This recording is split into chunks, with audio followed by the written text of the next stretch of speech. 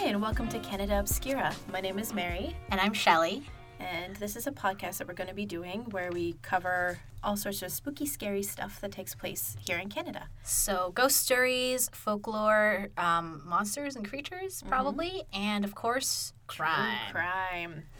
Both of the solved and unsolved versions. Yes. Both mass murder, not mass murder, I guess mass murder. Mass murder, serial killer. Serial killer. And the sort of, I guess, one-off. One-off sounds really insensitive, but you know what I mean. Yes. So just a bit of a disclaimer, neither Mary nor I are experts in any of the aforementioned fields, although Mary does have a minor in forensic psychology.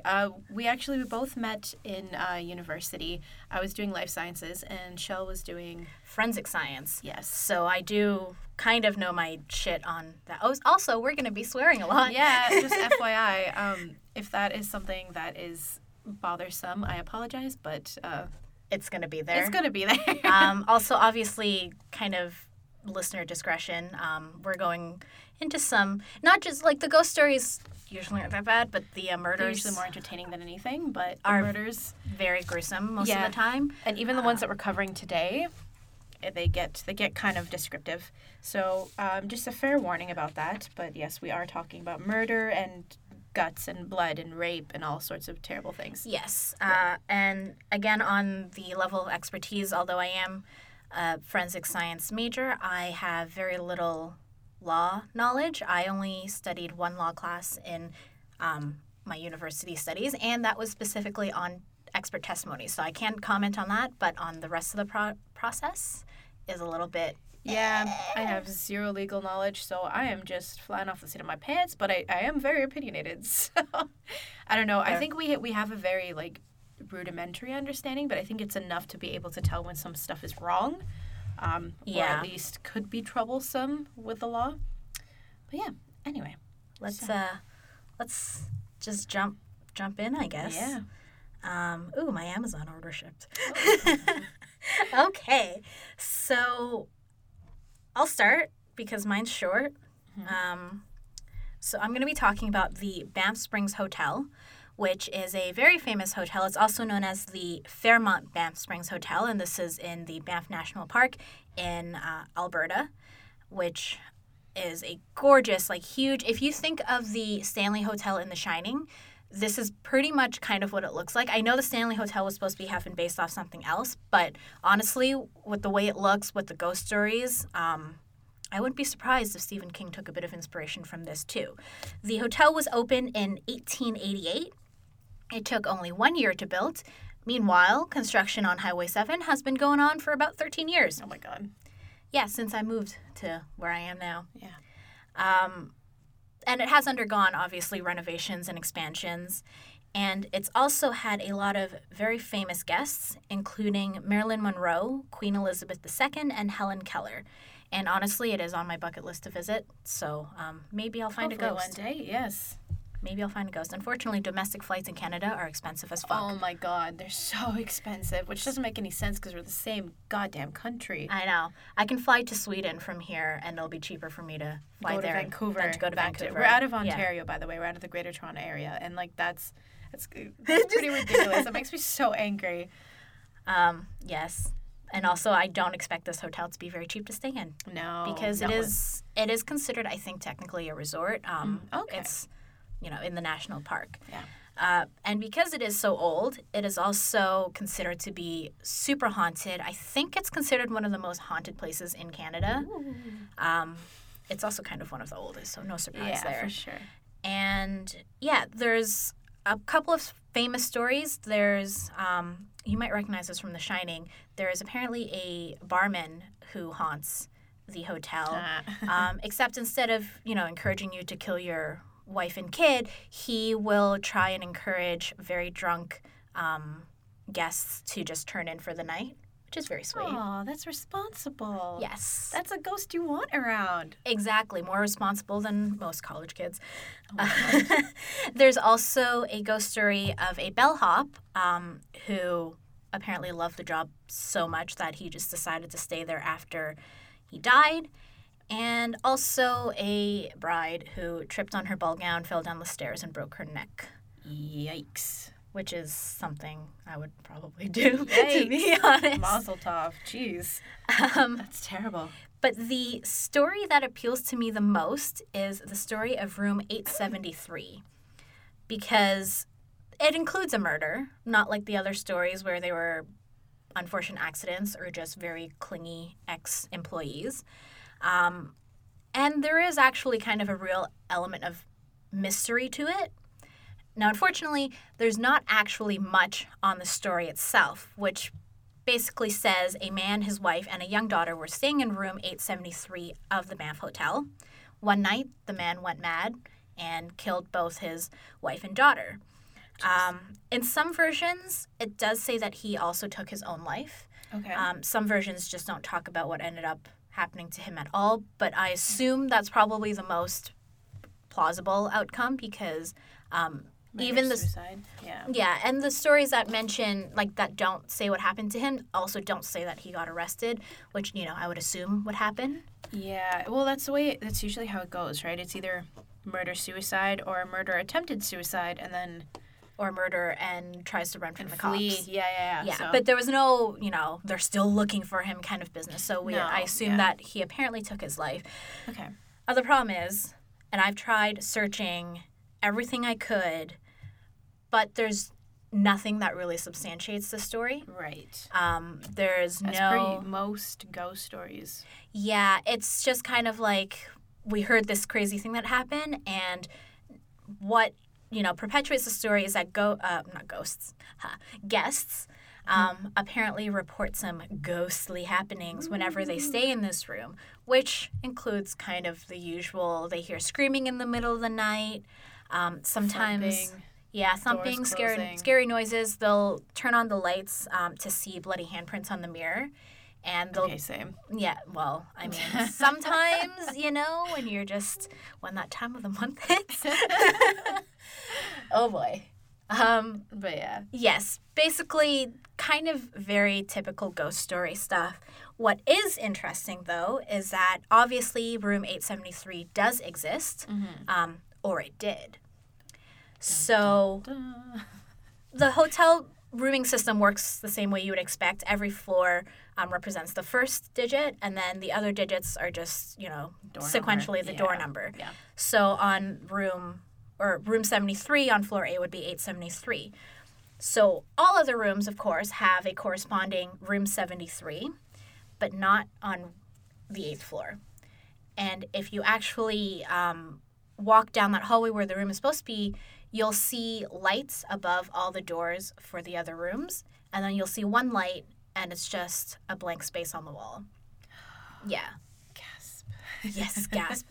And, you know, people say if you knock on the wall, you'll start hearing a point where it actually sounds hollow.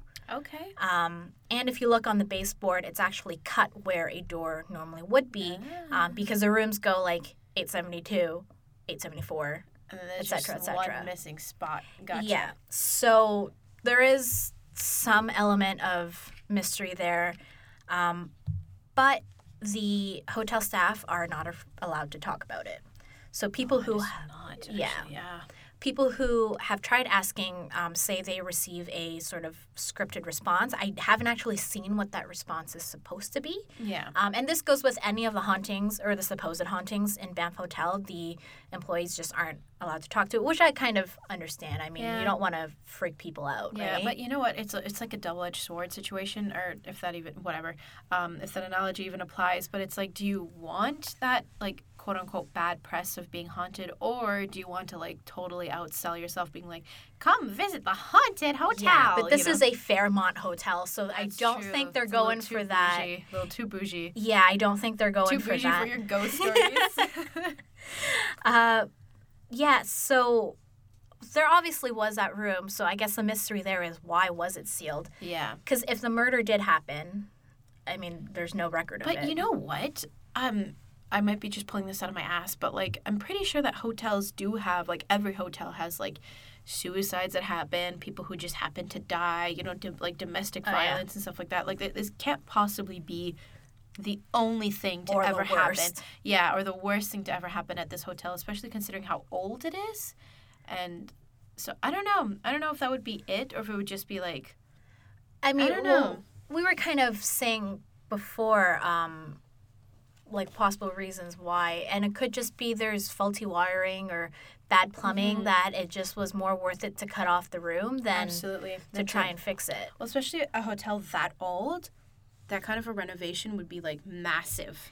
Oh yeah, Massive, especially with all the old wiring, old piping, old walls, everything. So, yeah. There's probably a don't know. boring reason why it was boarded up, yeah. but the fact that no one will say anything. It's just kind of, yeah.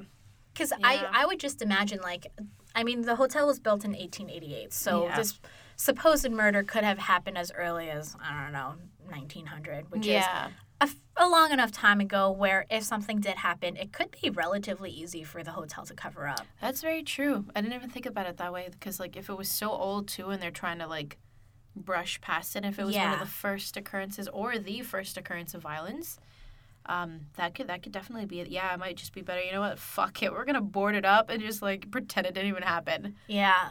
Yeah. And there's enough of a mystery to it that I think it appeals to certain kinds of guests like For sure. us. Yeah. Yeah. But it's not so kitschy and touristy that it cheapens the name of the hotel. Because Yeah, it for really is a sure. gorgeous hotel. Well, it's a fair amount. Yeah. Yeah.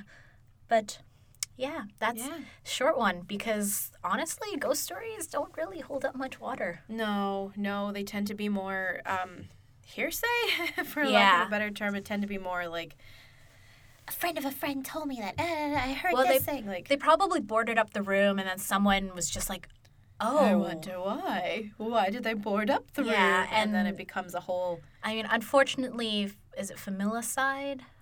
Yeah, I think Yeah, so. but basically, Filicide? Whatever, sorry. but that sort of mortar. Wow. Moida.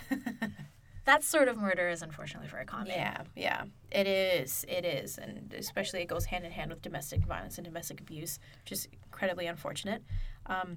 But yeah, so I would not be surprised if that was literally just it, like something happened, or if there was just faulty wiring, and they were like, it's too hard. Screw It's it. 8th floor, fuck it. Like, it's not like, it's not even ground floor. We could just kind of like, whatever. It's But like, what fuck I it. was wondering is if this was, I don't know the layout of the Banff Hotel, but I'm wondering if this is maybe a room with a view, if there's a window, and if they just bricked up the window or if they boarded it Because up. if they did break up the window, I'm pretty sure you'd still be able to see a sill. Yeah, you would see Yeah. the outline. Yeah. But granted, the hotel is huge, so Yeah. you might need binoculars to find it. Yeah, probably. I don't know. I wonder if you can find a picture on like Google Images of like the exterior. Just like Google, just count the rooms. yeah, like 68. Yeah, 69, because it's not like I have 71. anything Yeah, anything else to do with my Jeez. time. Yeah, I think we forgot to mention that we're both very skeptical people. Yes, there's very, that. very skeptical people. We although I don't like to say a definitive there is no existence of other stuff because I think it's possible. It's possible. That's the thing. And there are a lot of people who argue like that. Oh well, science dictates blah. It's like no. Like a big thing that we've learned while doing like science is that a lack of evidence does not necessitate a lack of existence. Yeah. Which is a huge thing because there have been so many instances in like biology, physics, chemistry, like history, where we thought something wasn't there because we didn't find it, but then later on, decades later, we find out that it either was there or it was just due to something else. Or Well, it's like bacteria, yeah. right? Like I just still remember. This is completely off track, but there was this theory that I can't remember what it's called, but it's like spontaneous creation. Yes. Where they put like a piece of meat in a jar, and then it was like, Yes. oh, there's stuff All of a growing sudden, out there's of it. maggots. Yeah. No. Except no, it was just like flies have come in and laid eggs Before you got to it. Before you Yeah. got to it. So it's yeah. So I try not to definitively say no, ghosts aren't real or whatever. The spiritual world doesn't exist, but we are skeptical and we will always look for a scientific explanation first. and with the problem with a lot of these ghost stories is that there is no information. There's and It's all like just people talking, and the Yeah. thing is that people get they get influenced very easily. and it's also a game of broken telephone too. Yeah, So like that's I true. could tell the story, and then by the time it reaches Cindy over there, it's like a completely different story. Yeah. So anyway, So that was interesting. Thank you for sharing that. Banff Hotel. Does anyone ever want to say, like, Banff Hotel? Like, badass Badass motherfucker. Yeah, I know, right? I was, you know what? Okay, total derailment. When I was like a kid, I thought it was Banff, like badass motherfucker. And I was like, wow, that's a really cool place to name a place, city. Like, I can't believe it. Wow, is that what that acronym is from? Like, oh my God, like I was a stupid child. Anyway, so I'm going to be presenting the true crime aspect of today. And Don't forget, you're getting graded on this. I'm going to fail. So the person that I'm doing it on, his name is Peter Woodcock. And, well, like we said earlier that we're focusing on stuff in Canada. This guy was born in Peterborough, Ontario, which is not too far from where we are. And then he went on to live life in Toronto, downtown Toronto, because, well, he was born to a teenage mother. He was breastfed for a month before he was put up for adoption. And then he went to go... he was actually in and out of foster homes before he made it to his final foster family. And this is kind of, it's important because it made an impact on his life, because after breastfeeding with his mother and then being put up for adoption, he was no longer able to connect with anybody. And he had feeding problems because he had already made that sort of connection to his mother, which is, it's terrible. And, but as an infant, like, he was like, taken from home to home. He is having these issues, and then he was also being abused on top of it. I'm surprised, to be honest. Yeah, and like after, like by the time he was 1, he was like terrified of people like even going anywhere near him, and his speech was incoherent and described as strange whining animal noises. So not even your regular infant babble, just whining. Which is creepy. It's creepy and not normal. No. Yeah, so yeah, and he was very physically abused, and then at 2 years old he had to seek was given medical treatment for a neck injury. After a beating that he received. Wait, how old? 2 years old. What the fuck? I know, he was beat so badly that he had an injured neck. Wow. Yeah. And he wasn't placed into a stable home or his final like family that I'm calling it until he was 3 years old. And his parents, his new parents, his foster parents, were an upper middle class couple, and his mother was described as, and I quote, a forceful woman with an exaggerated sense of propriety. So what I'm reading that is she would beat him if he stepped a toe out of line. Yeah. Yeah. You get that too, right? Forceful woman with an exaggerated sense of propriety. Yeah. Yeah. So he is coming from a very troubled childhood, very maladjusted and like inconsistent household too. He did. Yeah, that's, at such a young age, I can only imagine how difficult that can be, because at that point you need sort of the most nurturing, right? Absolutely. And you're not being nurtured by the same people, no. and B, these people aren't actually nurturing you. So like it's a very unfortunate situation. And for those of you who don't know, psychopaths who are, will be predominantly the subject of these true crime serial killing situations, they tend to have the reason why they become psychopaths tends to be a mixture of like biological and environmental factors. Yeah, there's certainly patterns. Patterns, yes, that's a good way to put it. And so like the biological aspect does come into it. Like you do need to be biologically predisposed. Yeah, because there are plenty of people who have been abused to hell and back as children and who will never raise a fist or a hand to anybody. But taking that biological factor and also an incredibly abusive, maladjusted childhood where it's troublesome and you aren't able to make connections with other people, it's a recipe for disaster. Well, I mean, it's like being East Asian, and also diabetes does apparently run in my family, so I have a higher predisposition to diabetes. Now, I, hopefully, not that I'm eating well now, but, with a good diet and stuff, I could live my entire life without going anywhere close. Yeah. But if I was brought up in, I want to say stereotypically American family where I'm eating McDonald's every day and I have candy at home all the time, which I don't. You're doomed to failure. Yeah. Yeah. So it's a very, very similar kind of situation here. yeah, so like it's not everybody, so which is a good thing, but unfortunately that is what Peter Woodcock is. But anyway, so it wasn't until he was around 5 that he stopped like screaming whenever anyone approached him.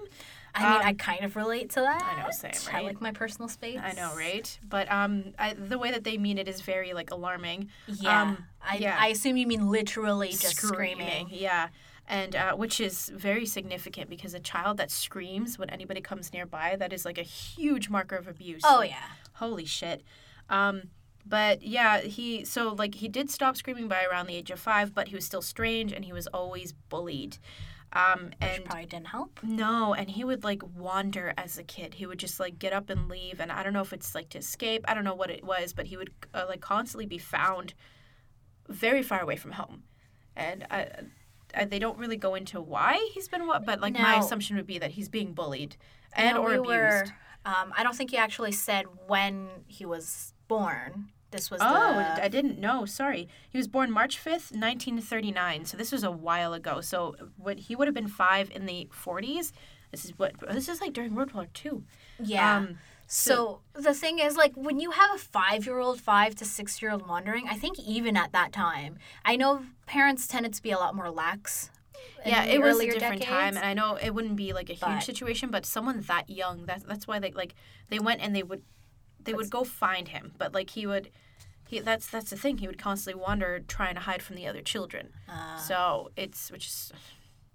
Anyway, don't feel bad for him yet. No, I know we're painting him out to because usually that's what it is though. A lot of these serial killers starts really off with tragic. Really tragic childhoods.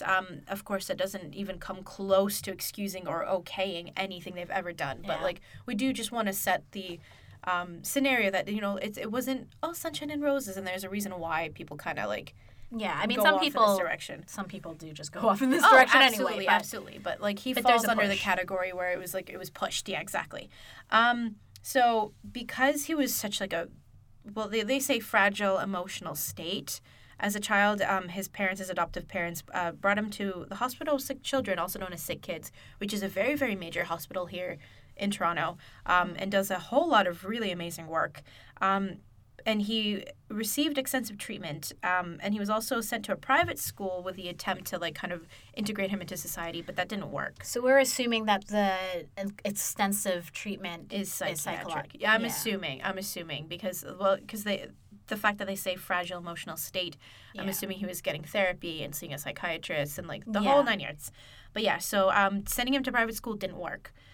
He did not make friends. He was still isolated, and there was a Children's Aid Society representative, however you want to call it, who would check up on him because he was, they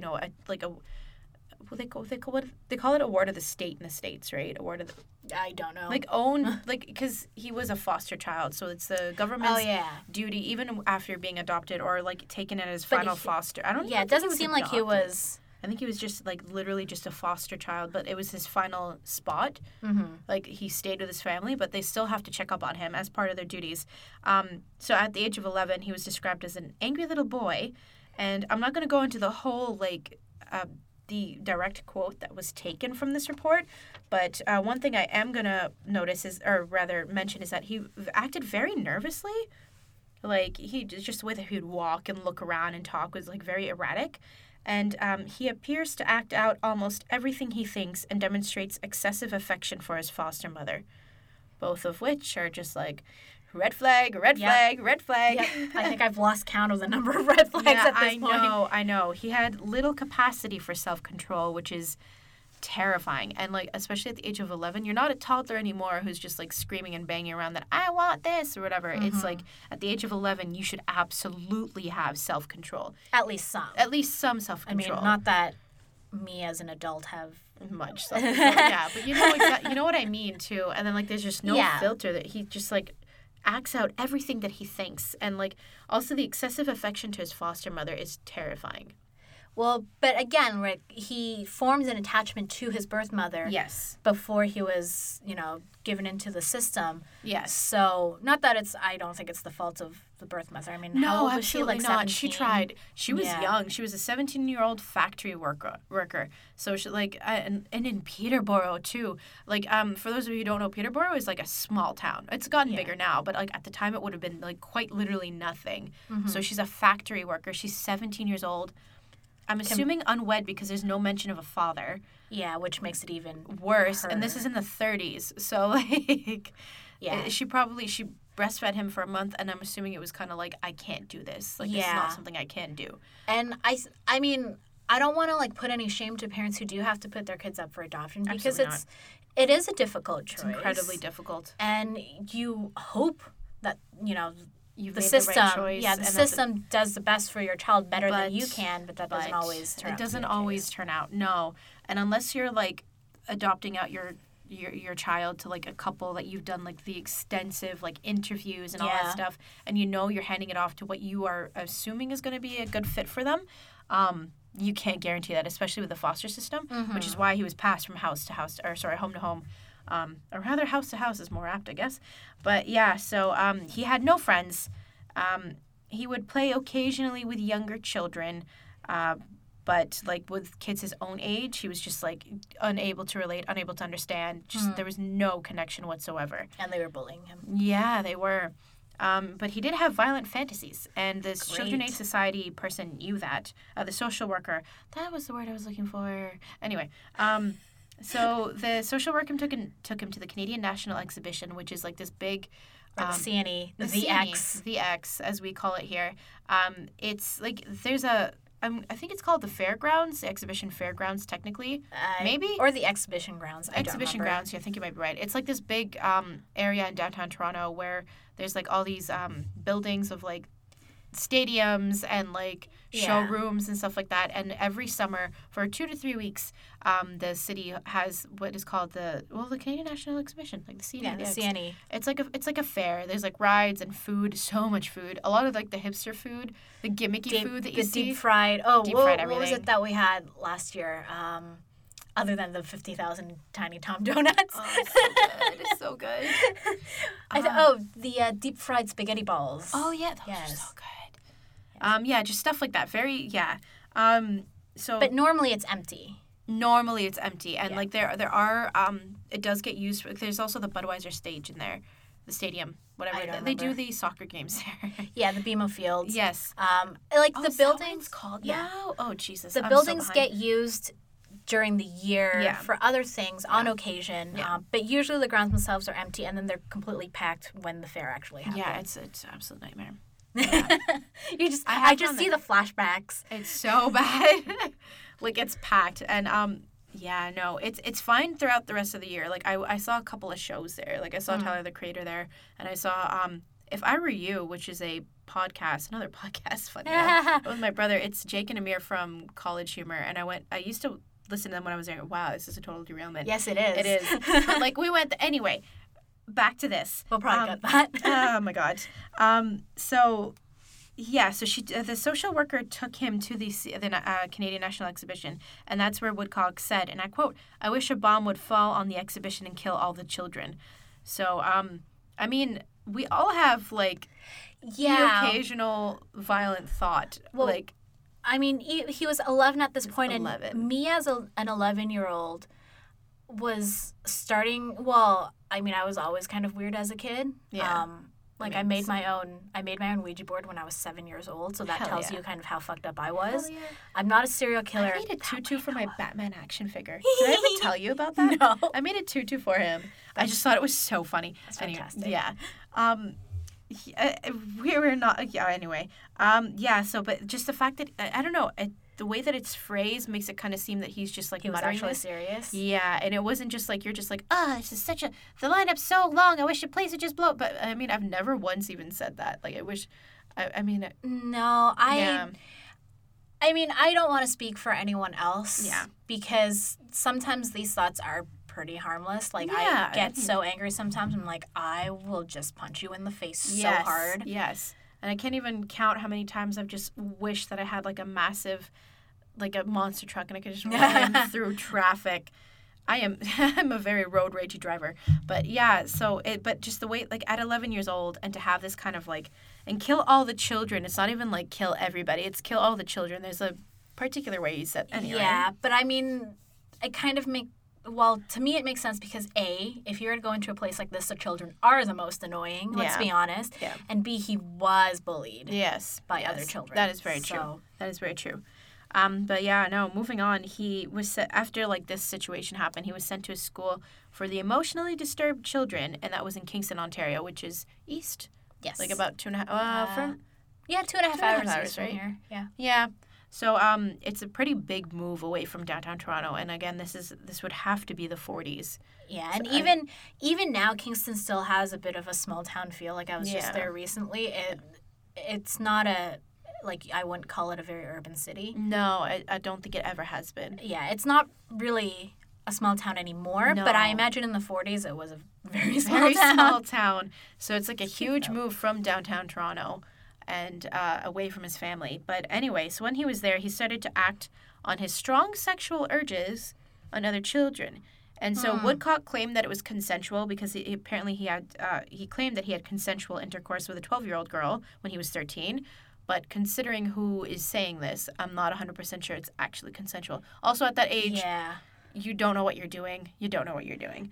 Well, that's why the age of consent is at least 16 in most places. Yeah, but I think the law is that, like, if you were to be 12 years old, it better be if you're going to have sex, it needs to be with somebody within a year. I believe that's what the law is. But, I mean, that's just... Here, at least. But that's, kind of just the strict rules. But whether or not it was really consensual is still highly into completely, question. because this guy is a psychopath.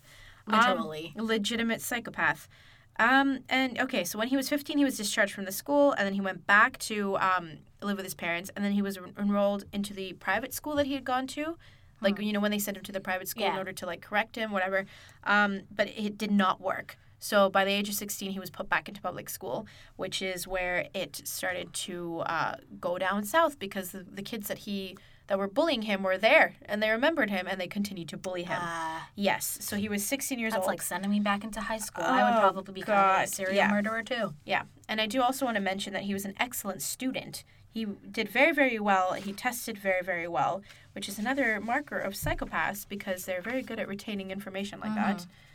But yes, anyway, he used to bike around all the time when he had when he went back home to Toronto. He had a prized possession, which is a red and white Schwinn bicycle. Don't know what the hell that is. The bicycle. It's literally just a bicycle, but like the point of I think I don't know cycling, but Schwinn sounds like it could be slightly probably more expensive. Something. Yeah, well, it's not your $80 Walmart bike. No, and he's coming from an upper middle class family, living in an upper middle class area of Toronto, so I'm not surprised. But he would take it and wander the city, and it didn't matter what time of year it was. He just kept wandering everywhere. He would go far, and like in Toronto, that's a pretty significant distance too. Let me just hold on. Let me get the. They had lived somewhere in particular. Sorry, just give me one moment. You can hear me yawning because I'm tired. Oh my god, tired. We chugged coffee before coming in here, but it's like not working. I think it was mostly sugar than coffee. I swear it said it somewhere else. Anyway, okay, not important. I just wanted to get the actual neighborhood he was in, but I think it was like around central Toronto. But anyway, so when he would like travel all around, he had this like fantasy where he led a gang of 500 invisible boys, and he called it the Winchester Heights Gang. How old was he? 16. Which is a little too old to be running around. I mean, to be fair, I understand daydreaming. It's where that fantasy stops in the line of your reality. That's a concern. 500 boys, though. 500 invisible boys in the Winchester Heights Gang. Yeah, maybe Winchester Heights was the neighborhood. Winchester Heights Gang. Totally see that as a bad name. But yeah, so his parents were aware that he was traveling around. They were also aware that he thought that he was like the leader of 500 boys on bikes called the Winchester Heights Gang, but they didn't know that when he was going out and about that he was sexually assaulting children. Wonderful. Yes. So we're going to move into the first murder on September 15th, 1956. So Peter Woodcock would have been 17 years old at this time. So based on our schooling system, probably starting grade 12. Yes. Because if it was September 15th, that would place him into like week 1 or week 2 of school. Yes. So this would be your senior year. Senior year. Although we did have grade 13. We did, yes, but the equivalent of what would be senior year now. But I believe that might play a factor because if he's going to public school and he's being bullied within 2 weeks of starting school, he kills his first person. But anyway, so he was riding his bike around the exhibition place, as we mentioned earlier, and he met a 7-year-old boy named Wayne Mallett. He lured the boy out of sight and then proceeded to strangle him to death. And then the boy's body was found in the early hours of September 16th, so the next day. His body was not there for too long. He was dressed in a British schoolboy blazer, a shirt, and plaid pants. And it appeared that his clothing had been removed and then he had been redressed. So this was the part that was confusing because we couldn't figure out if they meant that Wayne Mallett was already wearing this British schoolboy blazer, shirt, and plaid pants, and then Peter had taken it off and then put it back on, or if he was wearing other clothes and Peter had given him or dressed him in this British schoolboy. Because a private school or a Catholic school would likely have a uniform. Yes. So that could be where it came from. Yes. But it was just a weird detail for them to have pointed out in the article. But the redressing, that's the thing. I just don't know if it was Wayne was already wearing it. And then he just, it's a lot more fucked up if he went and got a different set of clothes and redressed him in those clothes. Yeah, and then it would kind of tie back into because his fixation with these boys, the invisible boys, and the school children being bullying him, and he's not getting along with them. And his also, as I mentioned earlier, he was able to get along with children who are younger than him, but not anybody who is his age. So the boy, Wayne Mallett's face was pushed into the dirt, and there were 2 bite marks on his body, one on his calf and the other one on his buttock. And there was no evidence of rape, but there was pennies found ritualistically scattered near the body, and someone had defecated next to the victim as well. They say someone, at the time, they didn't have DNA testing. No, not even for close to it. Couple decades. Yeah, so they couldn't say definitively that it was Peter who did that, but the pennies around the body, I have no idea what that is. Yeah, I mean, this is looking way into it, and it's totally pulling shit out of my ass. Yeah. But, I mean... That's what we're here for. Yes, but in a lot of cultures, when this was, ages ago, I was probably 3 years old, but when my grandmother passed, we had, a traditional Buddhist funeral, and, coins are put on the eyes as passage into the afterlife. And that's that with a lot of different cultures, too. There's, a token. Yeah, but I don't think this is that, because he doesn't seem like he would... be into that sort of thing at 16. But the Wayne wasn't even, this poor boy wasn't even, his face was pushed down in the dirt, So it wasn't it was sending off. But I can absolutely see how he might have interpreted that his way.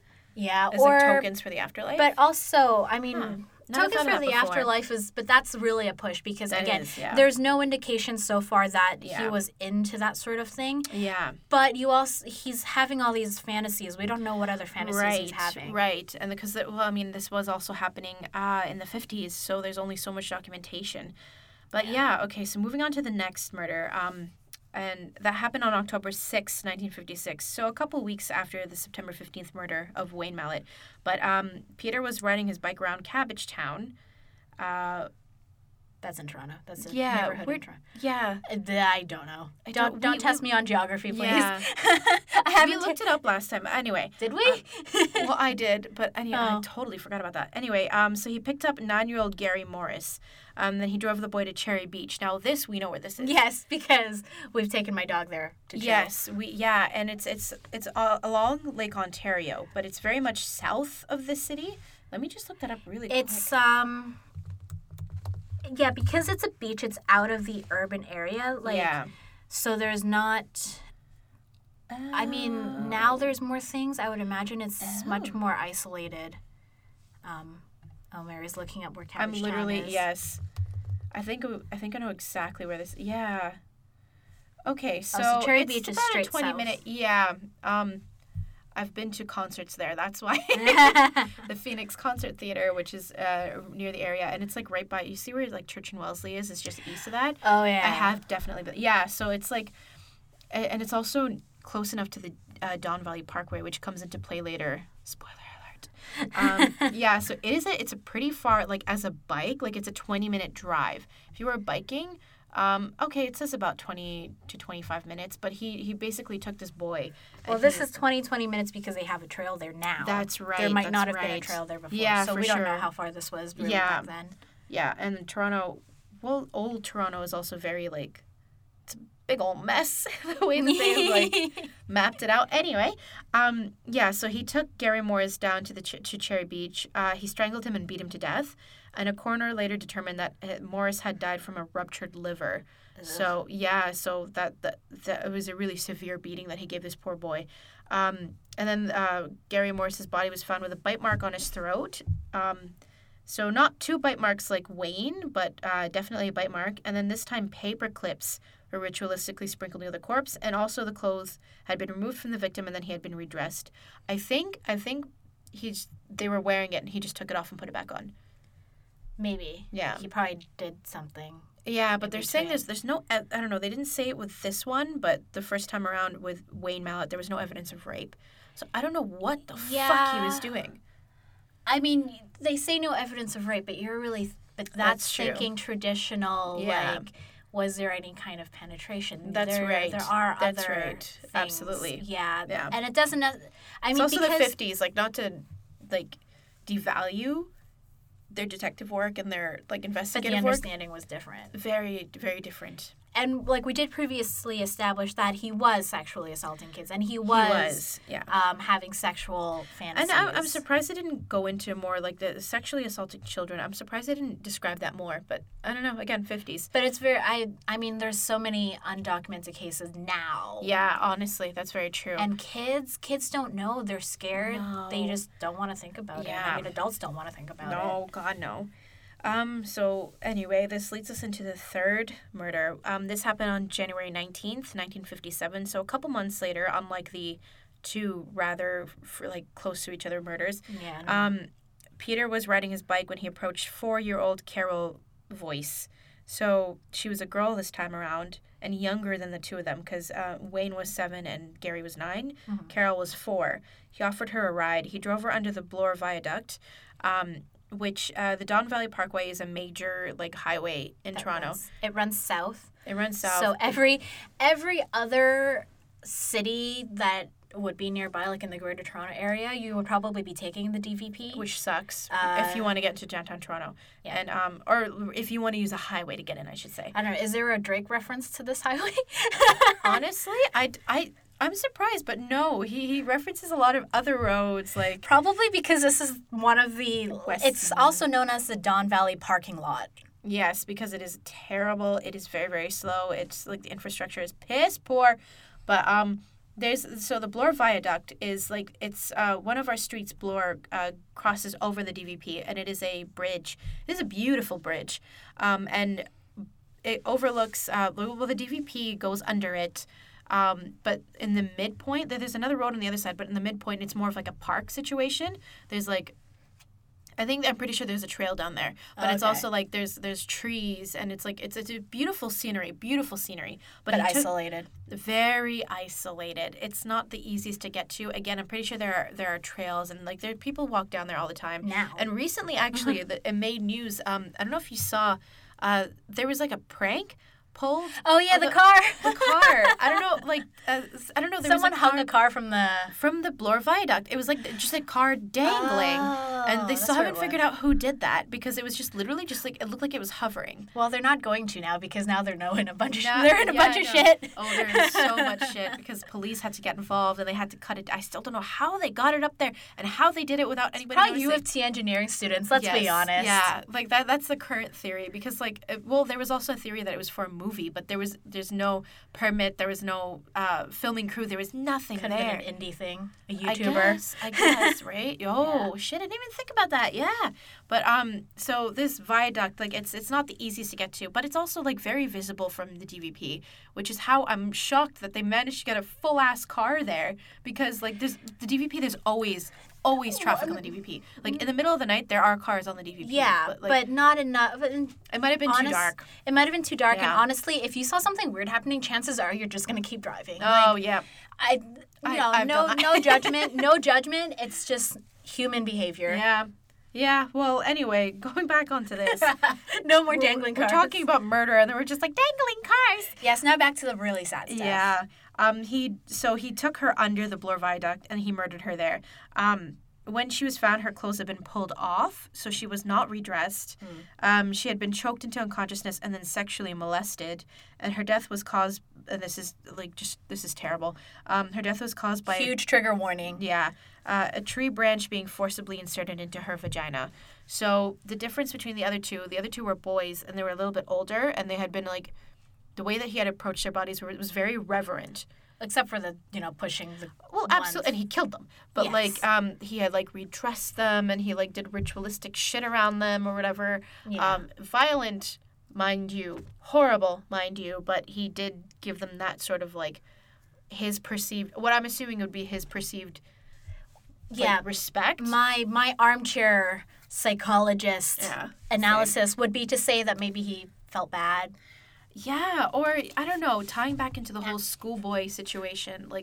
There's got to be some. I 100% believe that there's a connection there. Sorry, I just want to put that maybe my little squeak got caught on the microphone, but these chairs are like rocking chairs in the sound booth, and I almost smashed my face into the screen. So I was like, I'm just gonna keep talking. Because there's just that little squeak there. I just want to. Explain what that was. Let's move on. You're not just... Anyway. The difference between Wayne and Gary was that Carol, it was just violent. Yeah. Completely... And disrespect to... There's and it's very...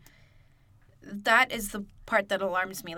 The complete separation from the other two is what alarms me. Mm-hmm. Obviously all of this is alarming, but this, it's why was he so like this towards women?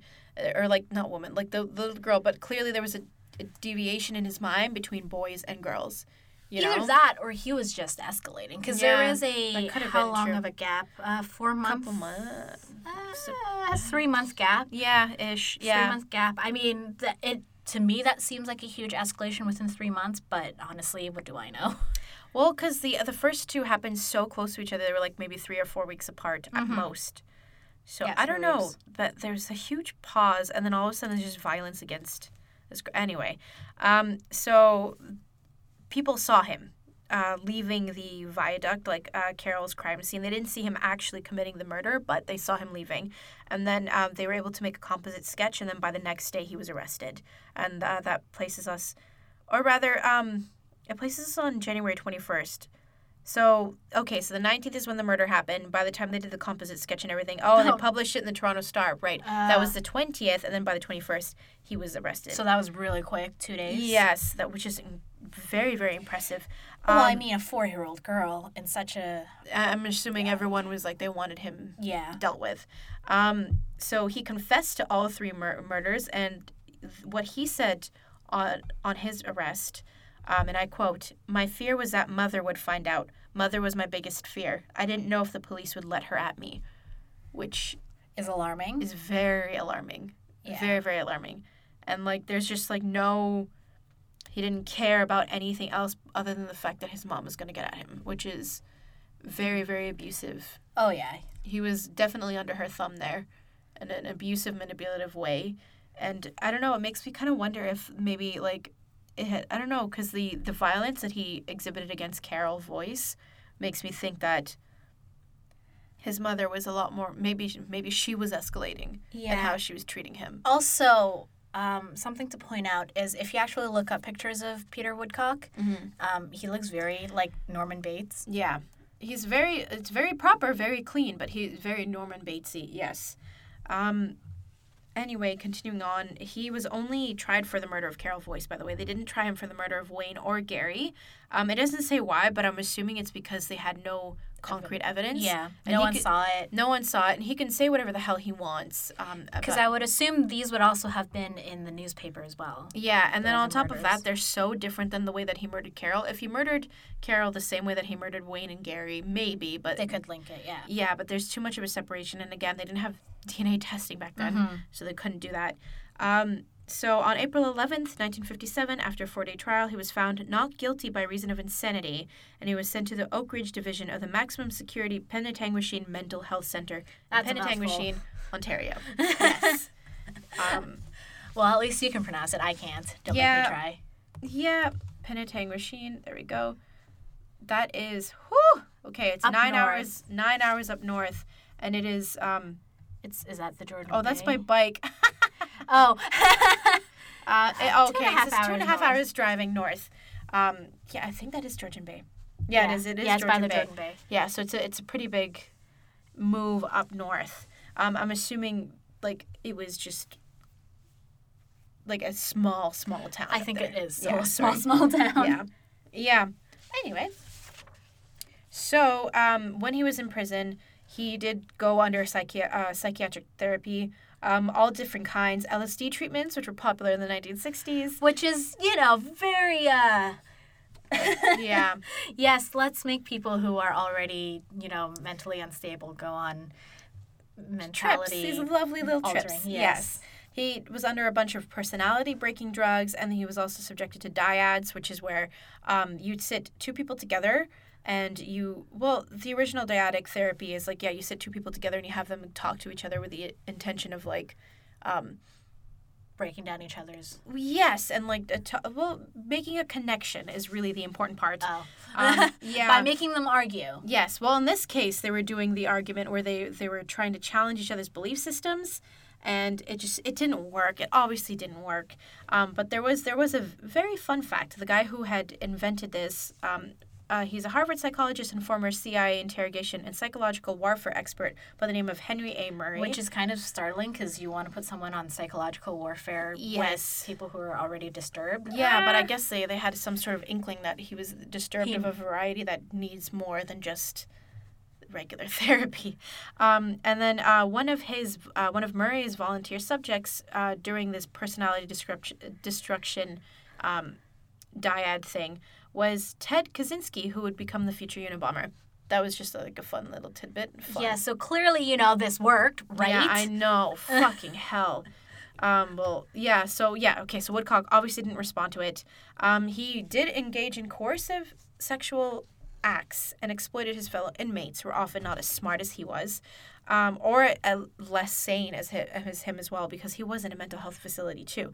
So he would convince them that he had contact with an outside mythical group, and in order to be initiated to what he called the Brotherhood, which is this gang, they had to perform oral sex on him and bring him gifts of cigarettes. Sounds legit. Yes, Yeah. the Brotherhood that lives outside.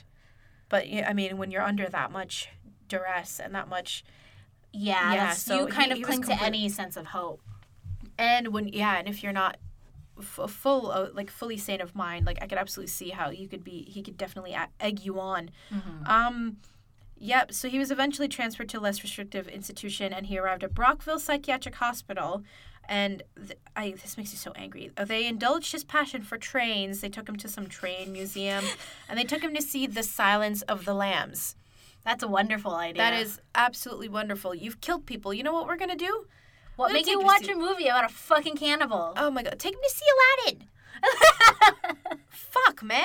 Take him to see Wait. The Little Mermaid. Those weren't out yet, I think. The Silence of the probably. Lambs. No. Aladdin and Little Mermaid. Oh, probably not.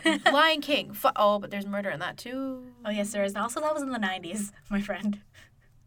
I don't fucking know my own timeline. Anyway. Oh, yeah. Well, I mean, eventually he does do stuff in the 90s. This is why we're leading up to it. Yes, that's exactly what that was. Completely intentional. Yep. Anyway, so during this time, he changed his name to David Michael Kruger. Yes. Meaningful stare. I think there's a running joke that serial killers, for some reason, all have three names. Oh, shit. They always have Michael Kruger. They just always have a middle name. Yeah. And they go by the middle name. Yeah. And so there was another killer by the name of Bruce Hamill who killed in Ottawa, who Woodcock, I'm going to keep calling him Woodcock. He met in Penetang Machine Mental Health Center, but Bruce Hamill got better and he left and he started Better, to quote unquote. quote unquote, and he started to work as a security guard at an Ottawa courthouse. And so when Woodcock was at this Brockville Psychiatric Hospital, he was able to make, or rather rekindle his relationship with Bruce Hamill, and he managed to convince Bruce Hamill that there was an alien brotherhood, and that it would solve, like, he can join them and solve all his problems if he killed another inmate at Brockville by the name of Dennis Kerr. Oh my God, we had this issue last time. Kerr or Care? Care. Care. K-E-R. Yeah. Anyway, so July 13th, 1991, Bruce Hamill went to a hardware store, bought a plumber's wrench, hatchet, knives, and sleeping bag, went to the Brockville Hospital, and signed out Woodcock on his first publicly escorted day pass, which is the stupidest thing I've ever heard. And it was like his first unsupervised release in 34 years, like the first time they had let him out. And within the first hour, Woodcock met Dennis Kerr in the woods near Brockville with the intention of loaning Kerr $500. Who the fuck is like, oh, let me call up my dude who's like in a facility and let's just borrow $500 from him. What the fuck? Wait, so Dennis Kerr, it says he's a inmate, so I'm assuming he's a former inmate then. I'm assuming he's a former inmate, yeah. Yeah. So he met up with Kerr, loaned him $500, and then with the intention of doing that, when Kerr arrived, Woodcock struck him in the head with a pipe wrench, continued to beat him into unconsciousness. Woodcock and Hamill then seized the hatchet and knife they had hidden in the bushes while waiting for Kerr's arrival. They hacked and stabbed Kerr, mutilated his body, cut him open, nearly severing his head. And then when they were drenched in his blood, they stripped themselves naked and sodomized the corpse. I mean, why not, right? Go big or go home. Like, holy fuck, man. What an absolute, like... If you're going to be signed out from a... This all happened within the first hour of him being unsupervised, by the way. Within 1 hour. If you have this opportunity, you might as well seize it, is probably what he figured. Like, yeah, but holy fuck. The two of them were literally, like, brutalizing the corpse and then dancing the fucking blood, man. And then, like, raping the corpse. Like, what the fuck? So Woodcock left the scene, walked his ass to a police station about 2 miles away, and then turned himself in. So we don't know why he chose Dennis. It doesn't say why he chose Dennis. And it could be, honestly, the way that psychopaths operate, there could have been something that Dennis Kerr said or did, even unwittingly, that Woodcock took as a grave offense to him, that he needed to be murdered in order to, like, get rid of the offense. Like, it could have been fucking anything. And, like, it's terrifying. It's terrifying because anything that Kerr could have done that could have been misconstrued as an offense was, like... Could have looked at him the wrong way. An absolute death sentence. And then what Woodcock could have done was, like, be like, pretend to create a relationship with him and become friends and, like, build up the situation where they're, like, buddies just with the express intent of killing him.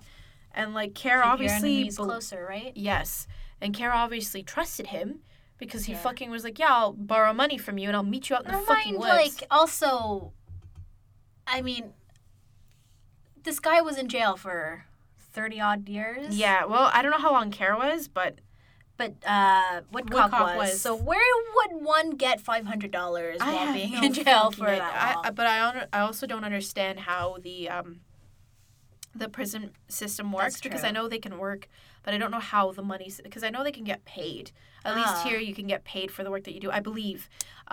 It's not... Well, I don't even think it's minimum wage. I think it's, like, very small, but I think it's with the intent of at least giving you, like, a meaningful... Something that you could use when you eventually go out. And he wasn't even in jail, mind you. He was in a facility. True. So, because he was not guilty by reasons of insanity. So, like, it's not like he was, like, shackled away. He was in a presumably secure area. Secure-ish. And so I'm assuming that this would have been rehabilitative, or what they would have perceived as rehabilitative for him. So have a job, like bagging groceries or whatever the fuck. So anyway, so for killing Kerr, Woodcock was actually transferred back to the Penetang Machine Mental Health Center, where he spent the majority of his, like, earlier years and where he had originally met Bruce Hamill. And then, yeah, he was just, like, after that, he just spent his days there, was in a number of documentaries, whatever. And then on March 5th, 2010, his 71st birthday, he died. Whoa, that was his actual birthday. He died of natural causes. Happy fucking birthday, you monster. Yeah, right? Yeah. So, like, yeah, and like, they've asked him so many times why he did what he did. He can never come up with a straight-up answer, which is the same thing with most psychopaths. Like, unless, like... Well, one of the hallmarks of psychopathy is a disconnect with reality, Yeah. right? So whatever motivations he has would probably not make much sense to the No, rest absolutely of the world. not. And, like I said, like, going back to CARE, like, any perceived offense is an offense.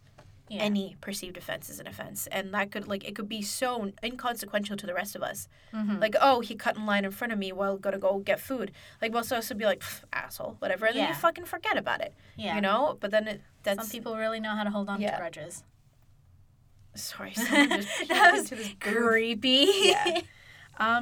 Yeah, so he did say in a 1993 interview, "I'm accused of having no morality, which is a fair assessment because my morality is whatever the system allows. And considering he got away with a fuck ton of shit, whatever the system allows is pretty apt." Yeah. Yeah. I still can't believe this fucking facility. Oh, let's go to the train museum. Let's go watch Silence of the Lambs. You want to go out with your friend who is a former inmate? Yeah, absolutely. You can go out for the train weekend. museum. I get, because I would imagine for a lot of the people who are mentally ill, like having that little bit of joy does Sure, go a long sure, way. Silence of the Lambs, though, Is completely irresponsible. Completely. And then, like, I can't believe they're just like, oh, you, Mr. Bruce. Oh, okay, maybe, you know what? I'm going to be fair. But this was the 90s. They would have had records. But I guess they didn't have electronic records. Would they have the way that we do? I don't know. Yeah. I feel like it would be. I don't know. I feel like with that they probably Silence of the thought, Lambs was 1991. So, I'm pretty sure Lion King was 92. We're still going back to this. We are. Oh, it was 94. 94. No, it's So what was definitely 92? older. Probably. Anyway. Oh, not important, but like the... Go away, Siri. Sorry. But, yeah, no. So, like, it's... Fuck me, man. Of all the movies. Fuck. I can only just imagine, like, the people who were sort of in charge of his care and letting him... Oopsie poopsie. He Yeah. went and he not only murdered somebody, he brutalized their body, he fucking raped him and danced in his fucking blood. Like, God fucking damn it. That makes me so angry. Like, that is, like...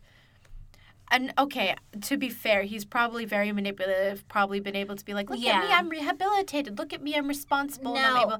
So whatever. But is it sociopaths that... I know sociopaths tend to have very superficial charm. Mhm. Like, they know how to, appeal to people. Do psychopaths have that? They can. They can, Okay. like, through assessment of other people, they can copy Yeah. how they behave. That's why a lot of times when there's, like, serial murderers, people are like, what the fuck? They were so nice, and, like, I Yeah. didn't, whatever.